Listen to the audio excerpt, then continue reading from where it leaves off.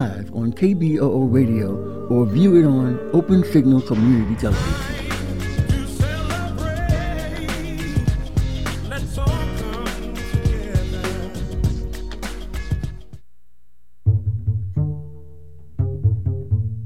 KBOO Community Radio is working with Beautiful Portland to collect socks and blankets for those who are sleeping outside this winter. There is a collection box in the lobby of KBOO Radio, 20 Southeast 8th Avenue in Portland between Burnside and Ankeny. Donations are accepted Monday through Friday, 9 a.m. to 5 p.m. Good morning. You're listening to KBOO Portland. And next up, we've got Veteran's Voice. Marvin is here, and we're going to start with some music. Stand by.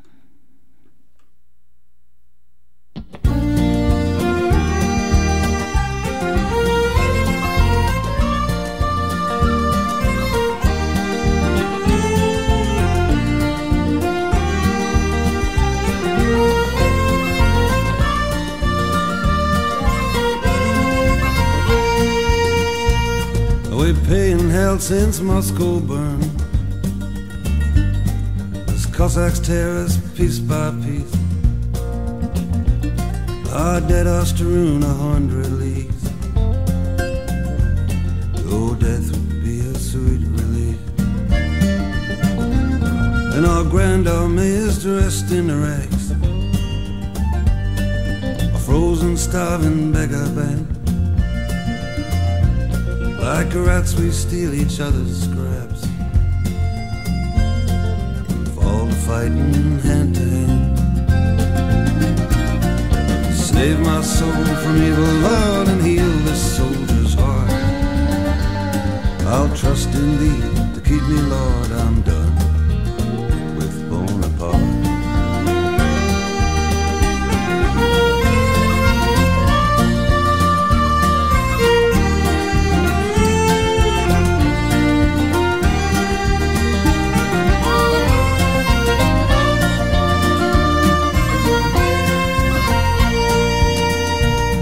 What dreams he made for us to dream.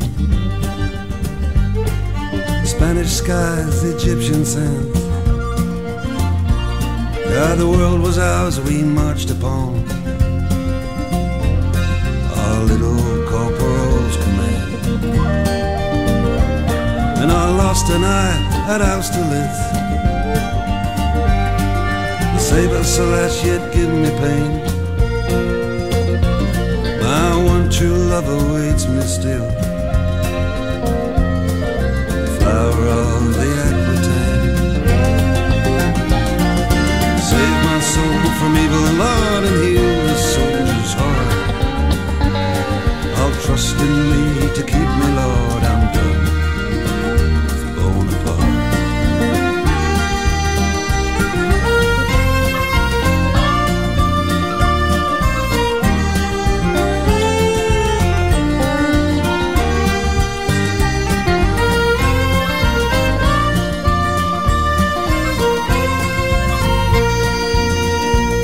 I pray for her who prays for me,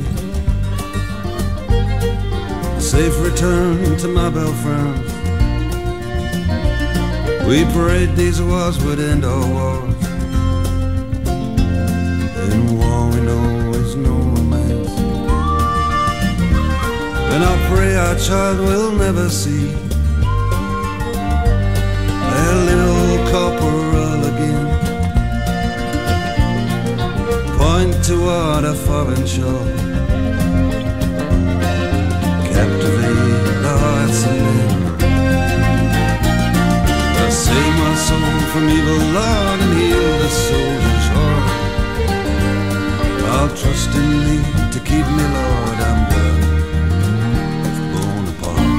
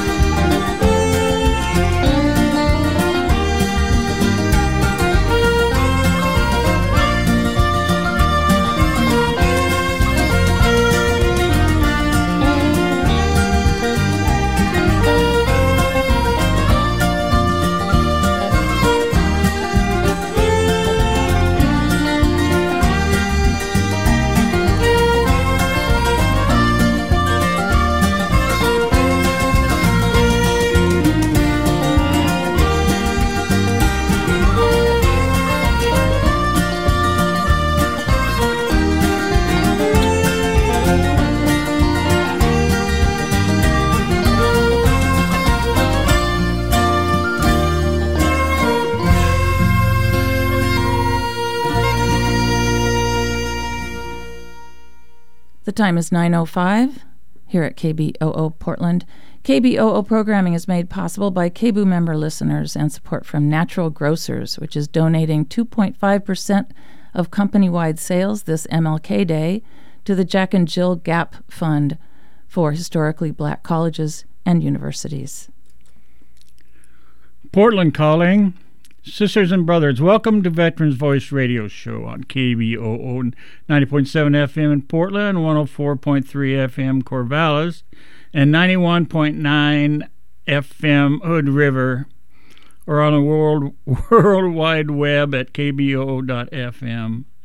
And if you'd like to hear some of our older shows, you can go to kboo.fm/slant Veterans Voice. I'm Marvin, and Tammy's engineering, and I got a couple of things I want to talk about today that have been bothering me for quite a while. And the one of the things is the children of war. I grew up really, really poor, and as poor kids, you know, you're treated a lot different than people than other little kids are when you're poor. And it brings me right back to when I was in Vietnam and saw all the horrible things that were happening to these young children.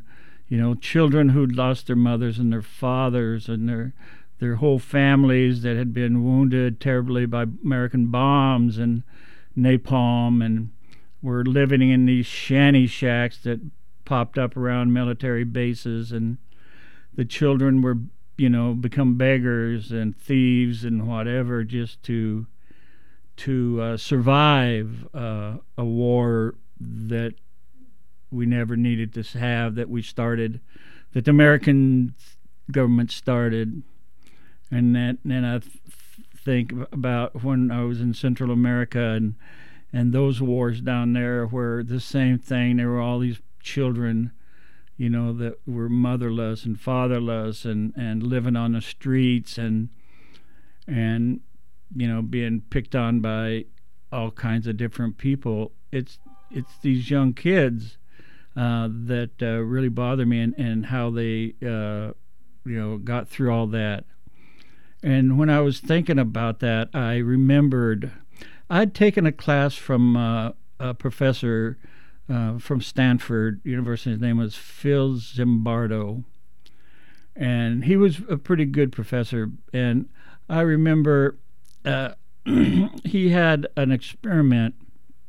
It was called the Stanford Prison Experiment, and what it was, and I'll bring this into what I want to talk about, but what it was that he had picked students from the university, male students, and half of them were to be prison guards and the other half were to be prisoners.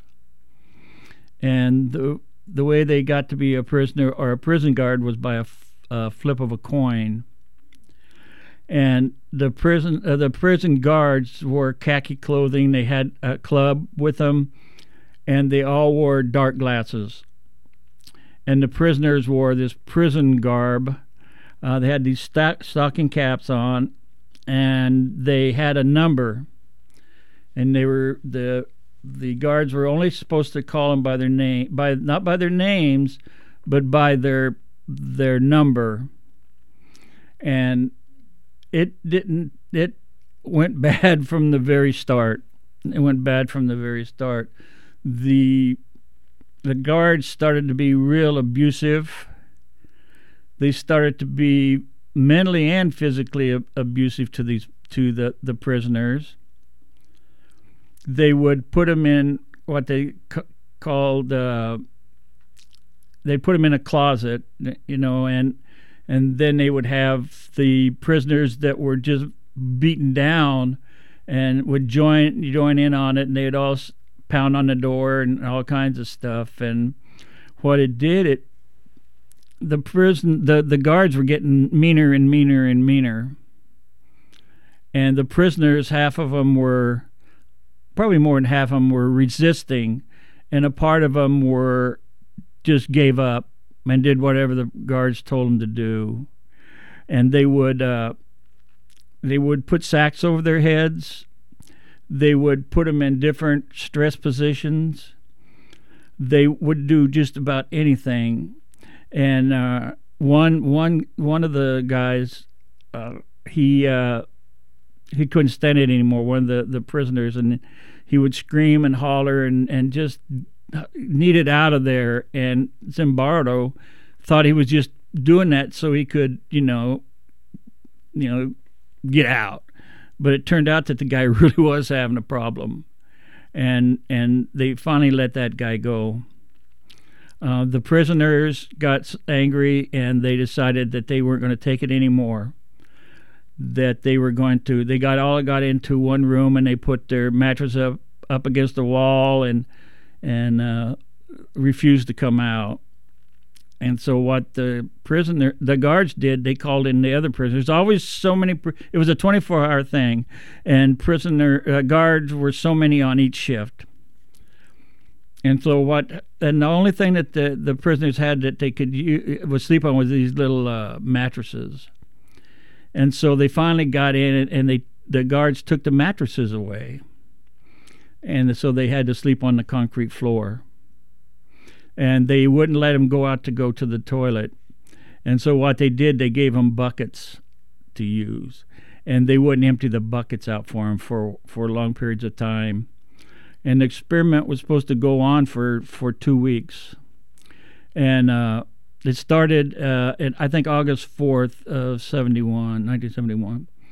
And things just really disintegrated. Just the guards got meaner and meaner and meaner, and there was a graduate student, a graduate student who was Zimbardo's girlfriend at the time, and he married. They eventually got married, but she came in there and she was talking to the prisoners, and she for her studies and talking to the guards and everything.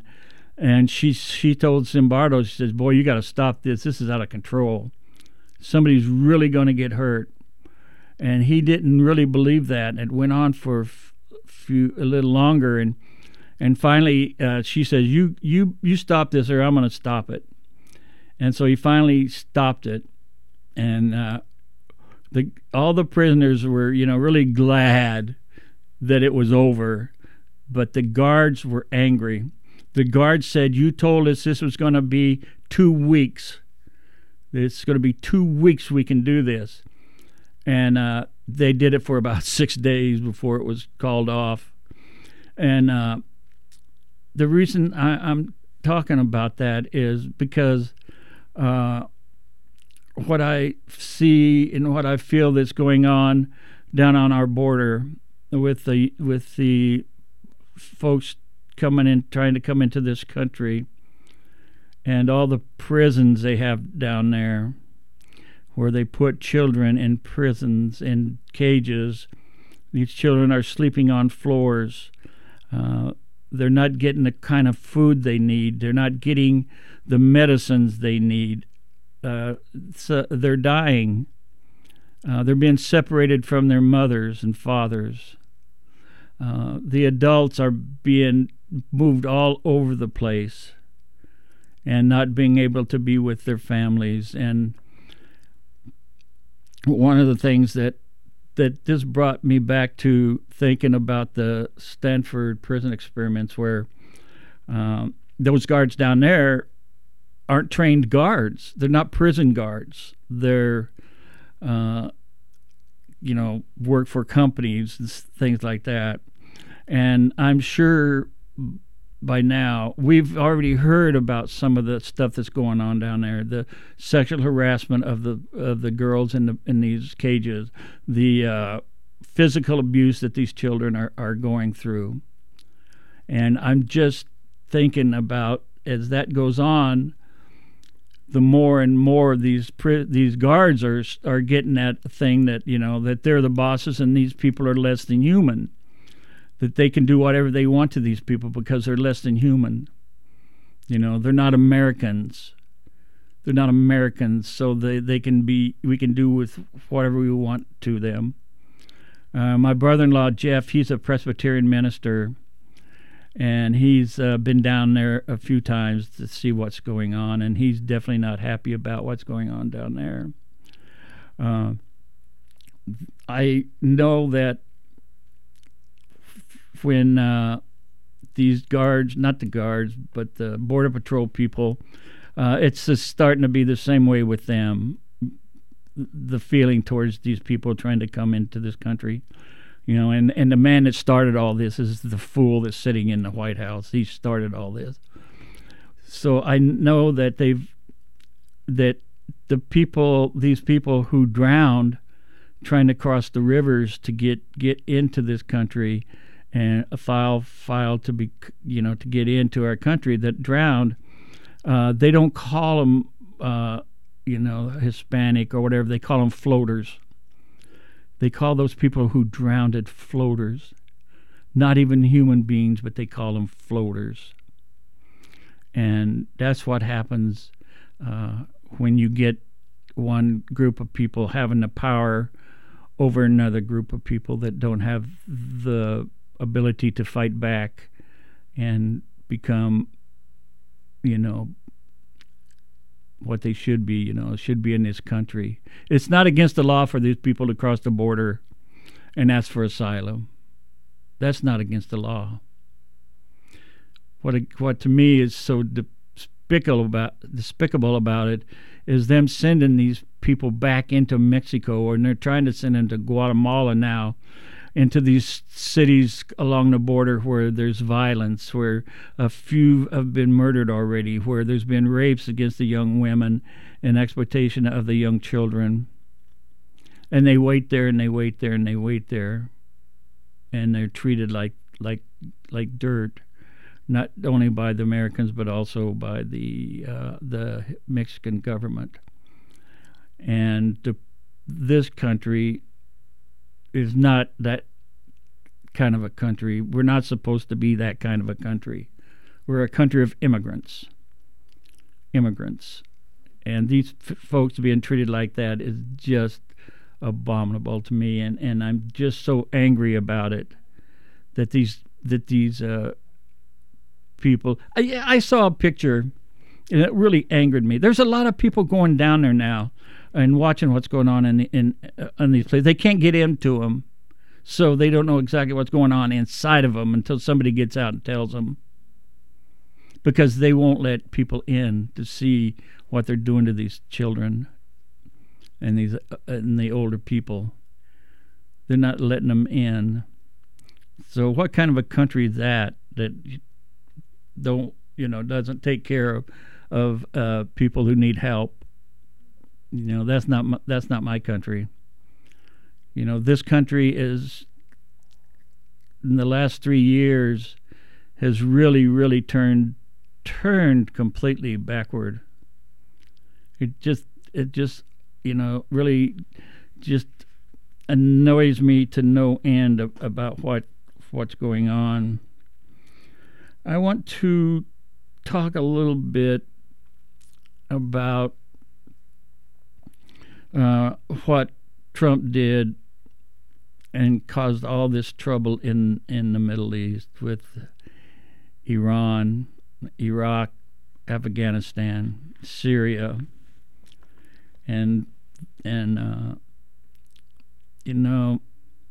we've been in Afghanistan for 19 years. Wars have got to end sometime. They do have to end sometime.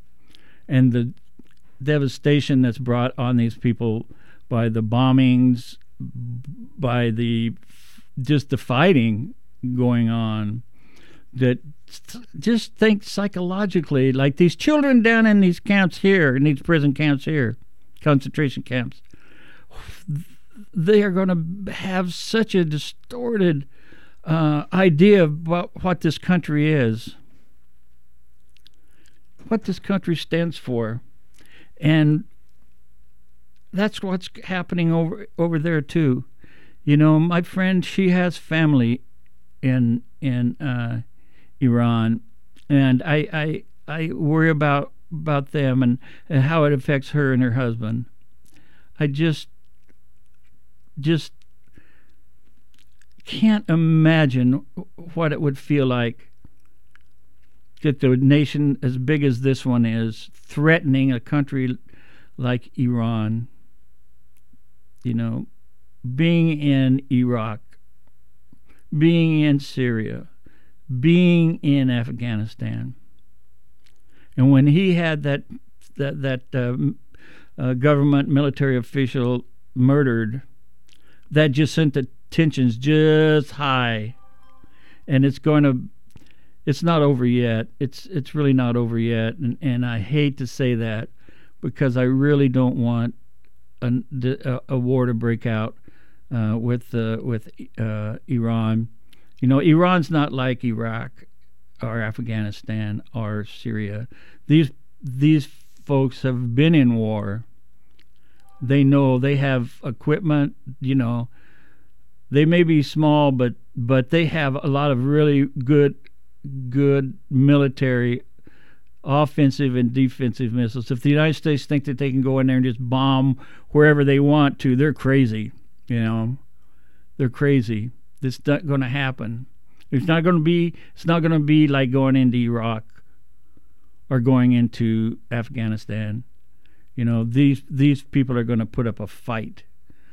Even though there's trouble within the country itself, when you start attacking the country, the people are going to get back together, and they're not going to let a foreign nation come in and just destroy their culture.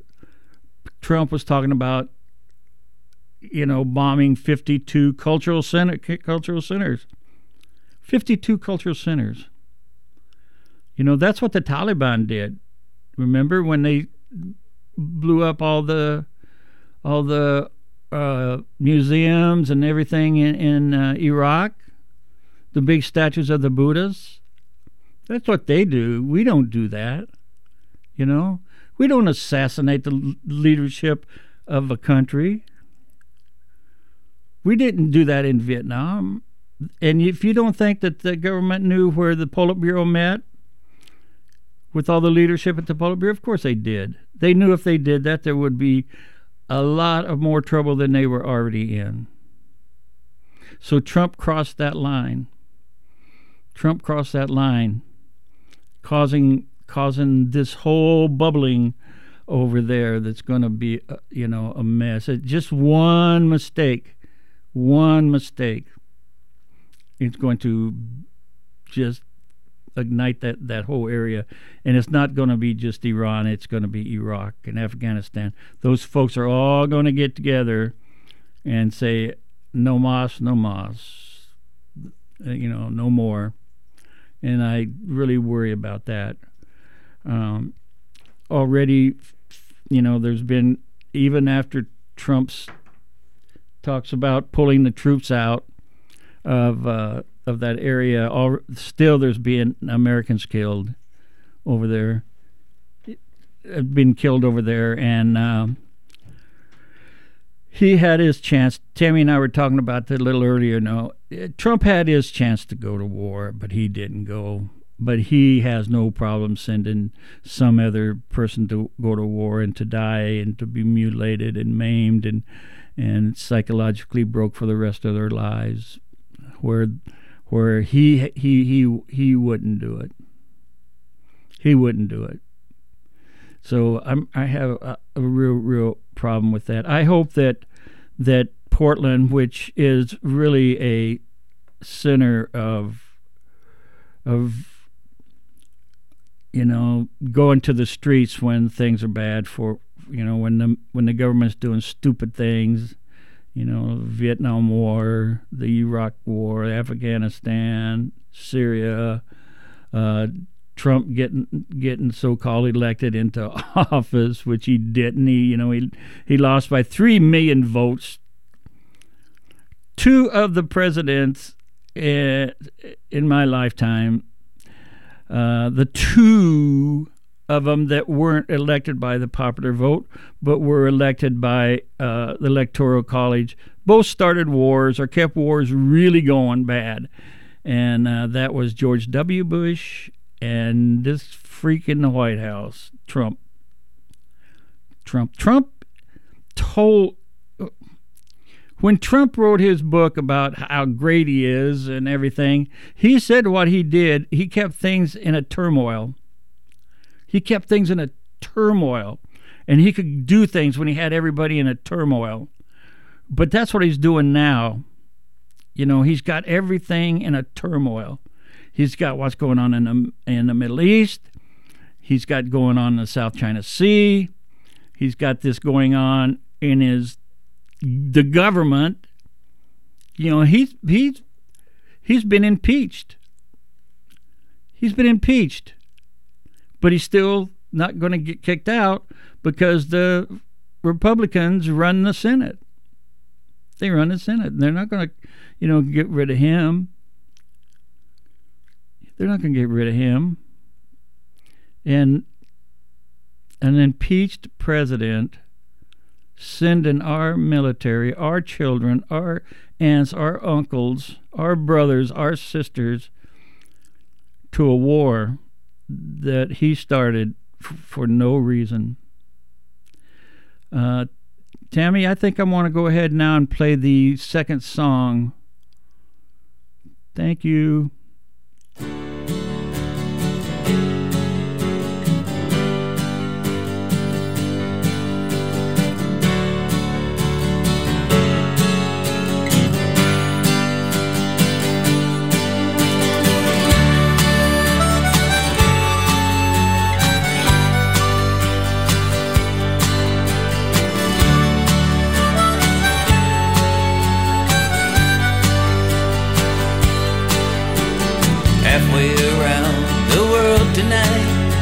In a strange and foreign land, a soldier packs his memories as he leaves Afghanistan.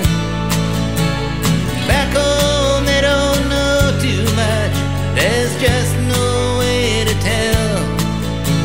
I guess you had to be there for to know that war was hell. And there won't be any victory parades for those that's coming back. They'll fly them in at midnight and unload the body sacks. Living will be walking down a long and lonely road. 'Cause nobody seems to care these days when a soldier makes it home.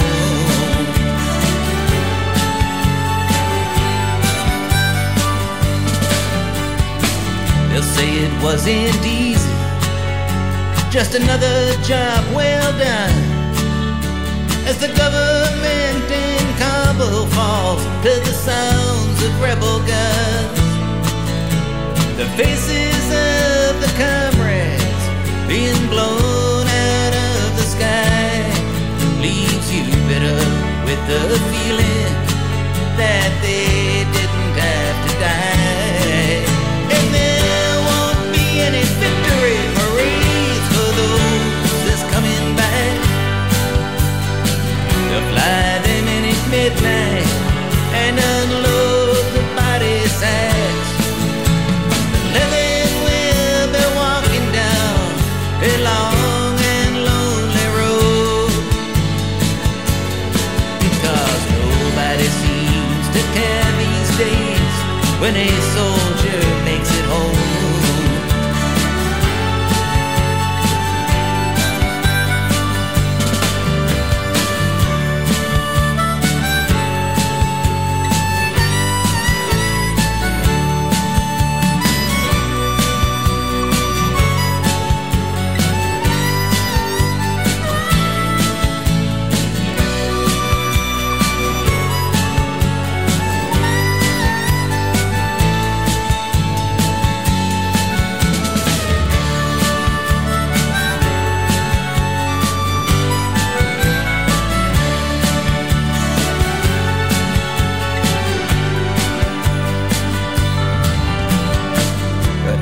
Around the world tonight, in a strange and foreign land, a soldier unpacks memories that he saved from Vietnam. And back home they didn't know too much,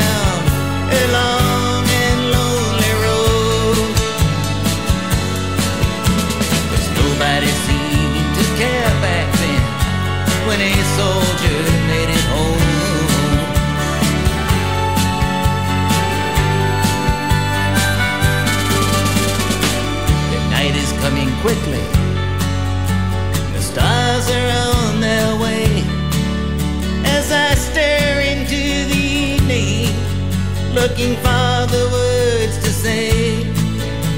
That I saw the lonely soldier, just a boy that's far from home. And I saw that I was just like him, while upon this earth I roam. And there may not be any big parades if I ever make it back, as I come home undercover through a world that can't keep track of the heroes who have fallen, let alone the ones who won't. Which is why nobody seems to care when a soldier makes it home.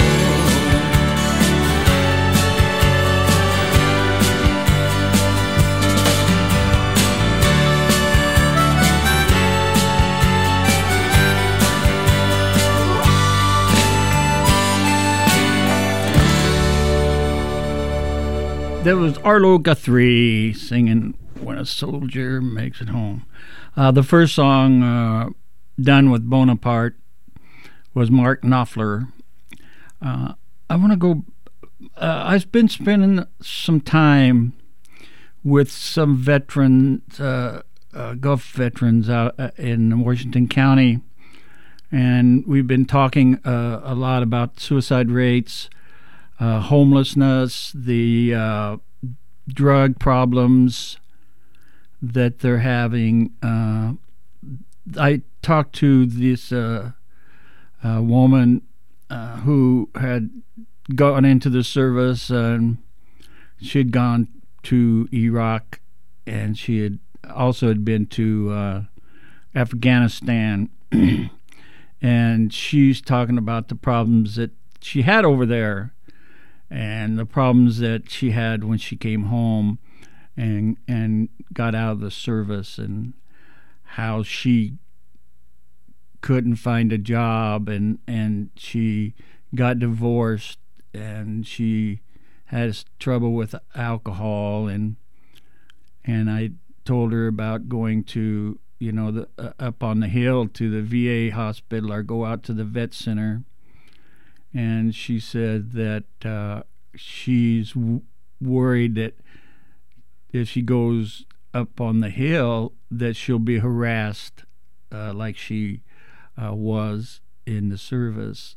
And Angie sent me this article about a veteran, a female veteran, who worked for some veterans organization that I don't know if it was the Committee of Veterans Affairs.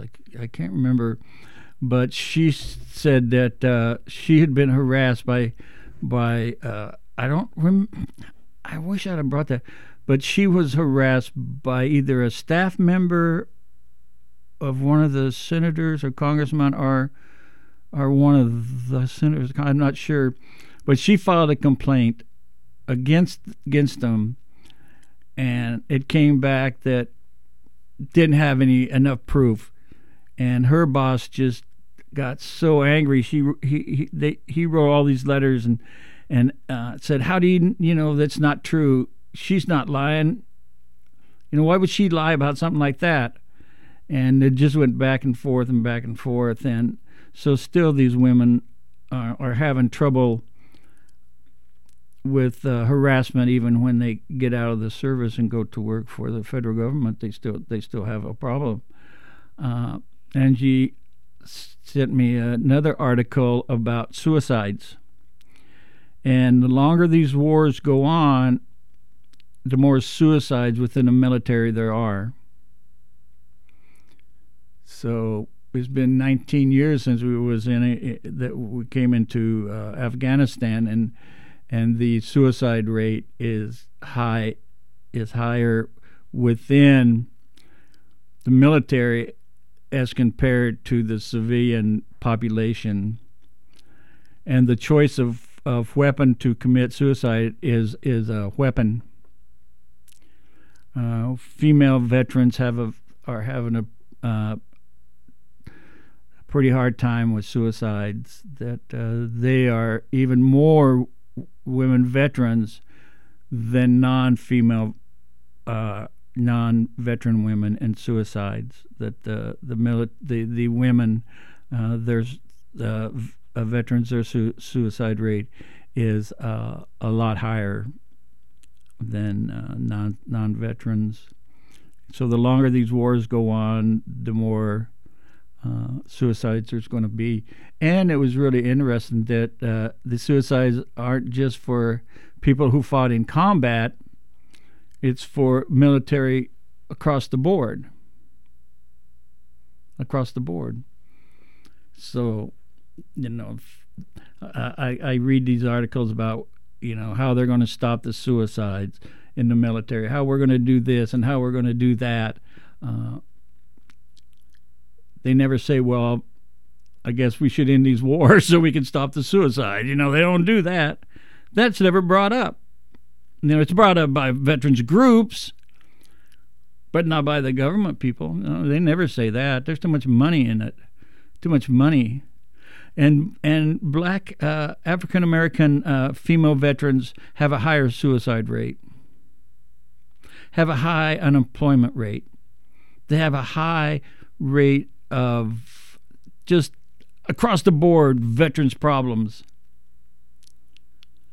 Their suicide rate, like I said, is in African-American women veterans, and also their choice of to commit suicide is a weapon. Is a weapon. That is just so horrible. I tried to get a breakdown on by rank and by all the usual stuff, and I never really could find a breakdown of African Americans, Hispanics, Asian American, white, captains, majors, whatever. I could never find a breakdown on who was doing it, but I know that the majority of folks in the military are young and poor, and that suicide rate is high. I don't, every time we see some of these kids, if they're with a recruiter, we need to go out and ask them, say, why are you going in the military? And 9 out of 10 times they're going to say, I need a job. I need a job. I need a job. And then you tell them, they say, well, I signed this contract. It's not a contract. It's an agreement that I can get this, And I said, well, did you read the whole thing? And they said, no, I just, he told me this is what I'd get, and I signed it.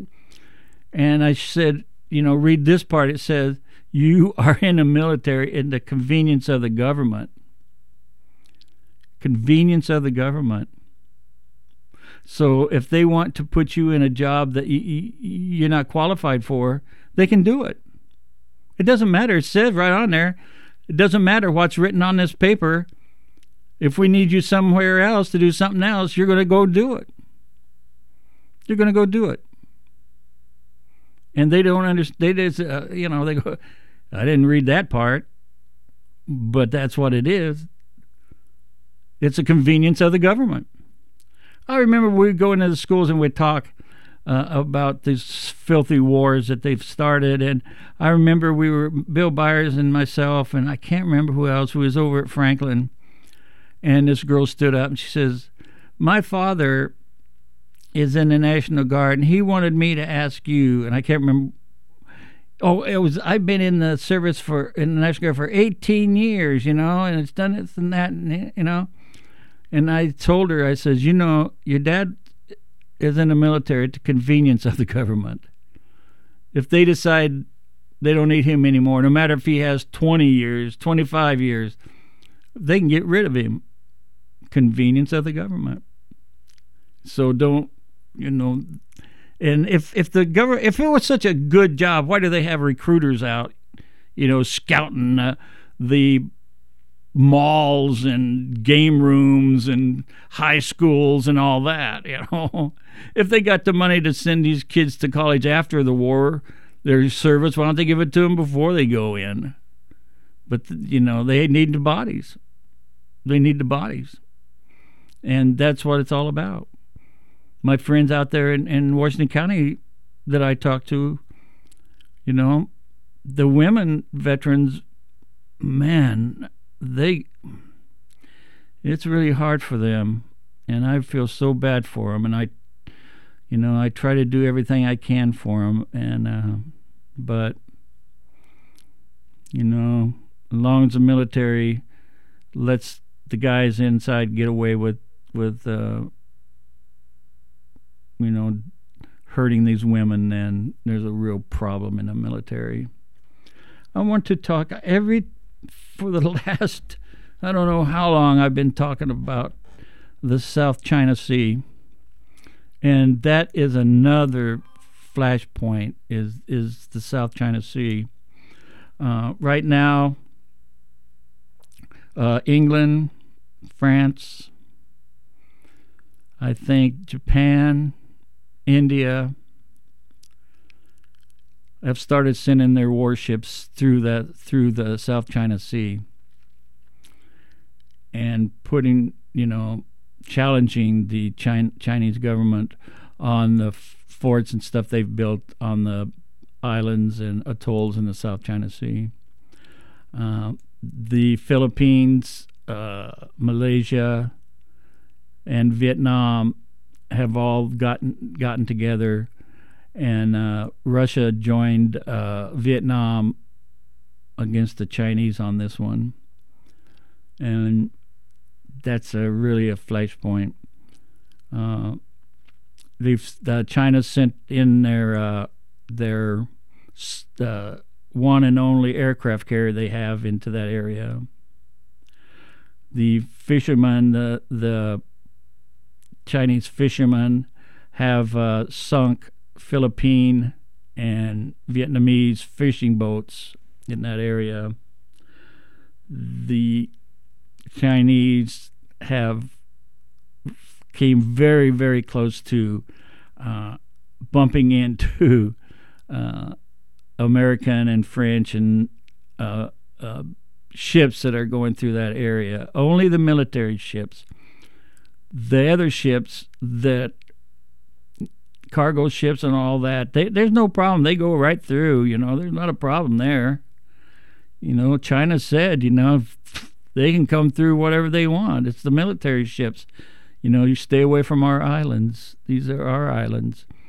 Even though they were taken to the Hague on this, China still says that historically those are our islands, and they're not going to give them up. And that's really, the United States is like pushing and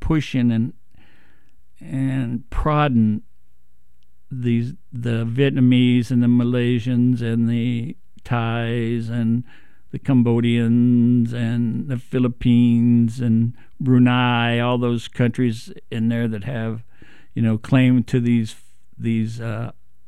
fishing areas. And that's one of the big things, is the fishing. The fishing, that all those countries are out there fishing to feed their populations. And China is also out there fishing. And that's one of the things that they're talking about, that Vietnam will not back down on the fishing.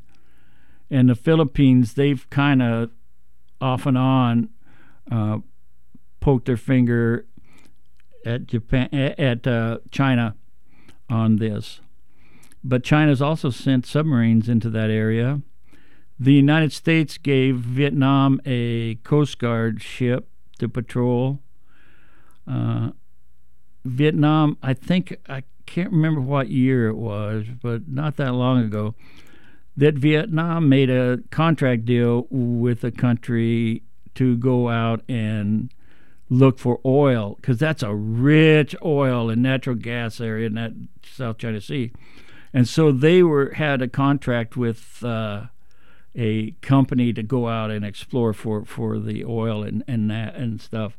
And China, they weren't going for it. And Vietnam did back down. But then China sent their exploratory ships in that area to look for the oil and everything, and they didn't do it. So there's two really important things that they're fighting over, which they haven't started shooting at each other yet, but they're fighting over, and that's the fishing rights and the oil rights, the natural mineral rights. And the United States doesn't like not being the big boss on the block when it comes to that. They want to have control. They want to decide what happens in those areas, who gets to do what, and whatever. And China says, no, you're not going to do that. And then, look, the United States started wars in the Middle East over oil.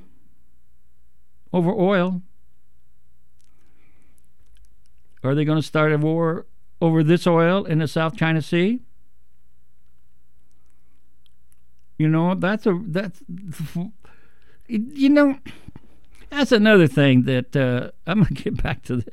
But that's another thing that really angers me is national, what is it, Tammy? National rights, or, when we go into another country, we say we're doing it to protect our national interest. National interest. Thank you. And, it's our natural interest. We got to do that. We have to have our military here. We have to have our military there. We have to have it wherever we want it for a national interest. National interest, it comes down to natural resources. That's what it comes down to. That's our national interest. And we're sending our troops all over the world for national interest. Oil, natural resources, being a big boy on the block. United States Saudi Arabia just paid the United States a bunch of money to have our troops in Saudi Arabia. That makes them a mercenary group. What's that, our national interest? Oil. Our troops are being used to, it's so frustrating, to be used to take other people's natural resources,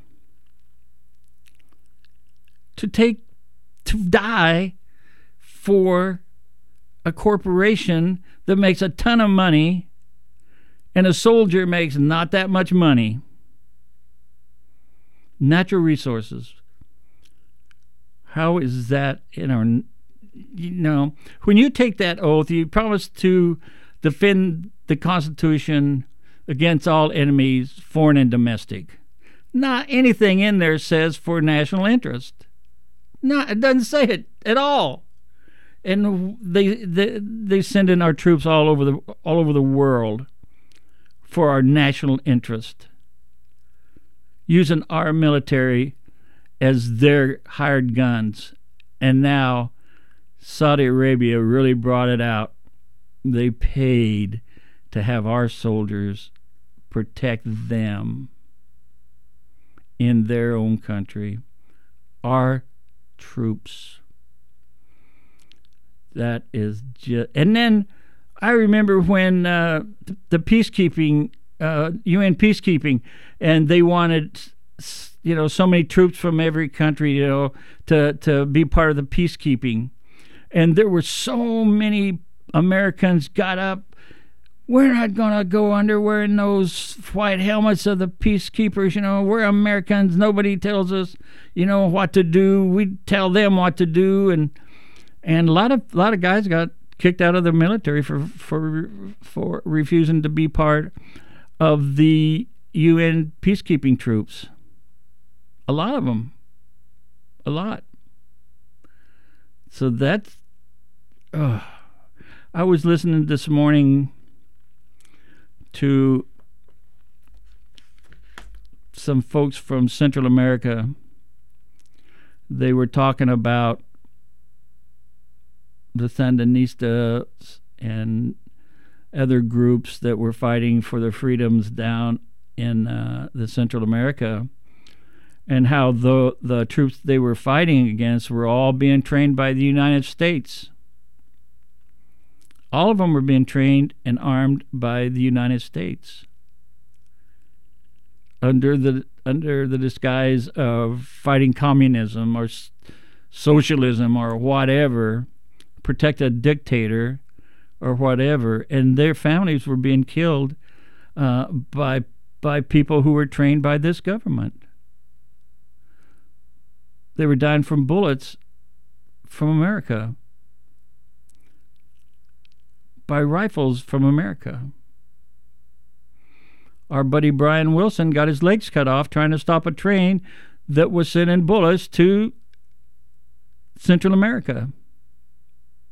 Brian lives in Nicaragua right now. Nicaragua.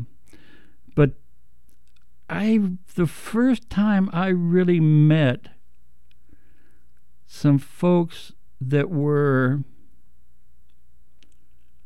really going, they were from Nicaragua, and they were it was in New York City, and it was during the 1980 Democratic Convention. I went up there with some friends, and there was a bunch of Nicaraguans were protesting at the embassy up there, and we went over and talked to them and everything, and then we all left and went back to where we were, but I went back over there and I was talking to them and wanted to know what was going on down there, and they said, we're being killed by your government.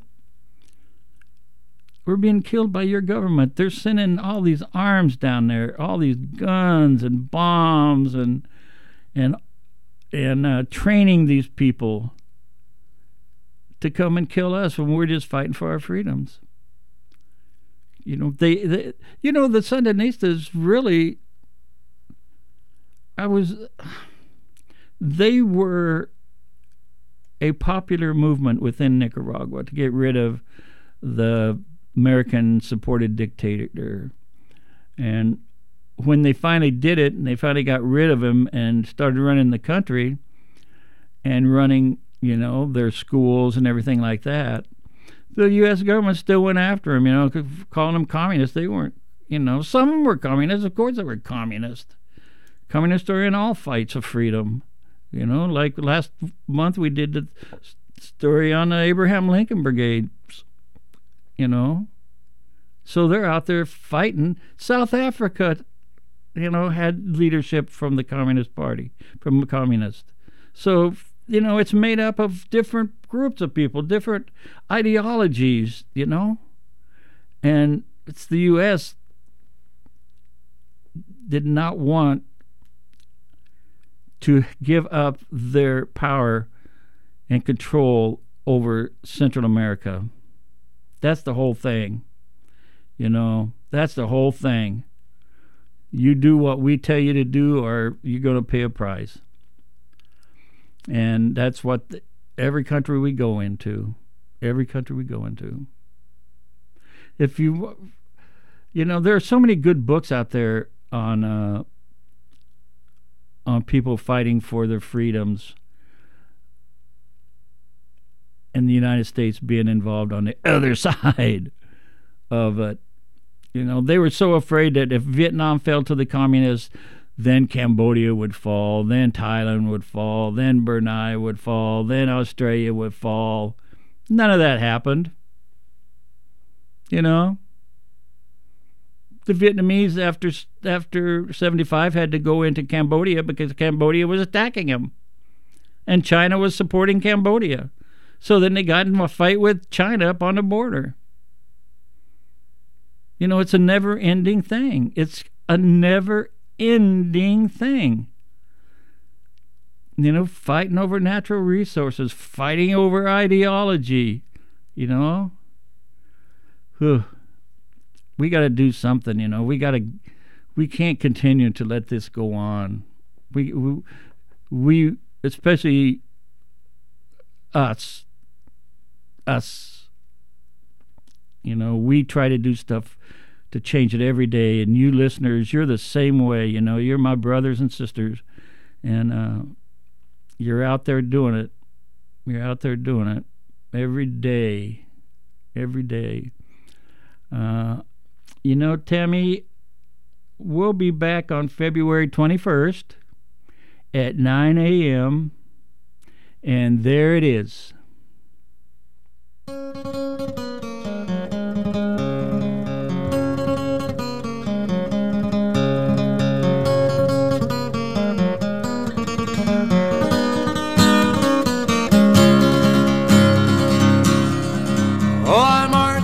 Battle of New Orleans at the end of the early British wars. The young land started growing, the young blood started flowing, but I ain't marching anymore. For I've killed my share of Injuns in 1,000 different fights. I was there at the Little Big Horn. I heard many men lying, I saw many more dying, but I ain't marching anymore. It's always the old to lead us to the wars, always the young to fall. Now look at all we won with the saber and the gun. Tell me, is it worth it all? For I stole California from the Mexican land, fought in the bloody Civil War. Yes, I even killed my brothers and so many others, but I ain't marching anymore. For I marched to the battles of the German trench in a war that was bound to end all wars. Oh, I must have killed 1 million men and now they want me back again, but I ain't marching anymore. It's always the old to lead us to the wars, always the young to fall. Now look at all we've won with the saber and the gun. Tell me, is it worth it all? For I flew the final mission in the Japanese skies, set off the mighty mushroom roar. When I saw the cities burning, I knew that I was learning that I ain't marching anymore. Now the labor leaders screaming when they close a missile plant. United Fruit screams at the Cuban shore. Call it peace or call it treason, call it love or call it reason, but I ain't marching anymore. Oh, I ain't marching anymore.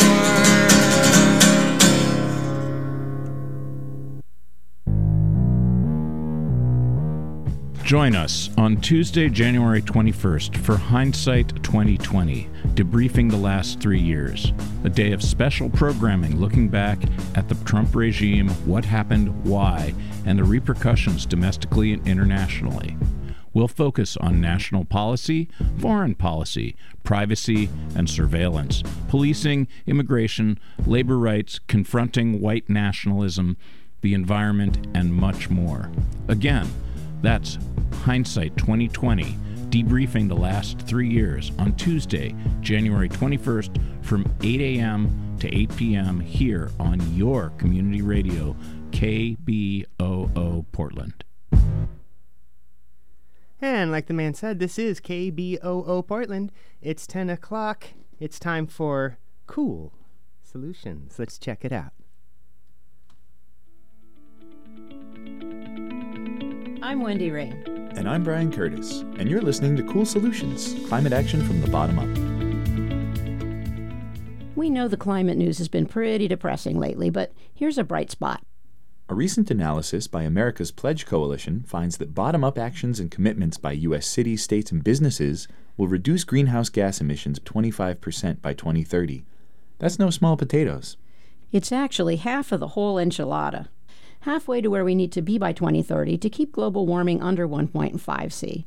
And speaking of cutting out warming from the bottom up, we've got 2 great stories for you about people taking that quite literally. Their weapons of choice? Crowbars and thermometers. First up, the crowbar. 1, 2, 3.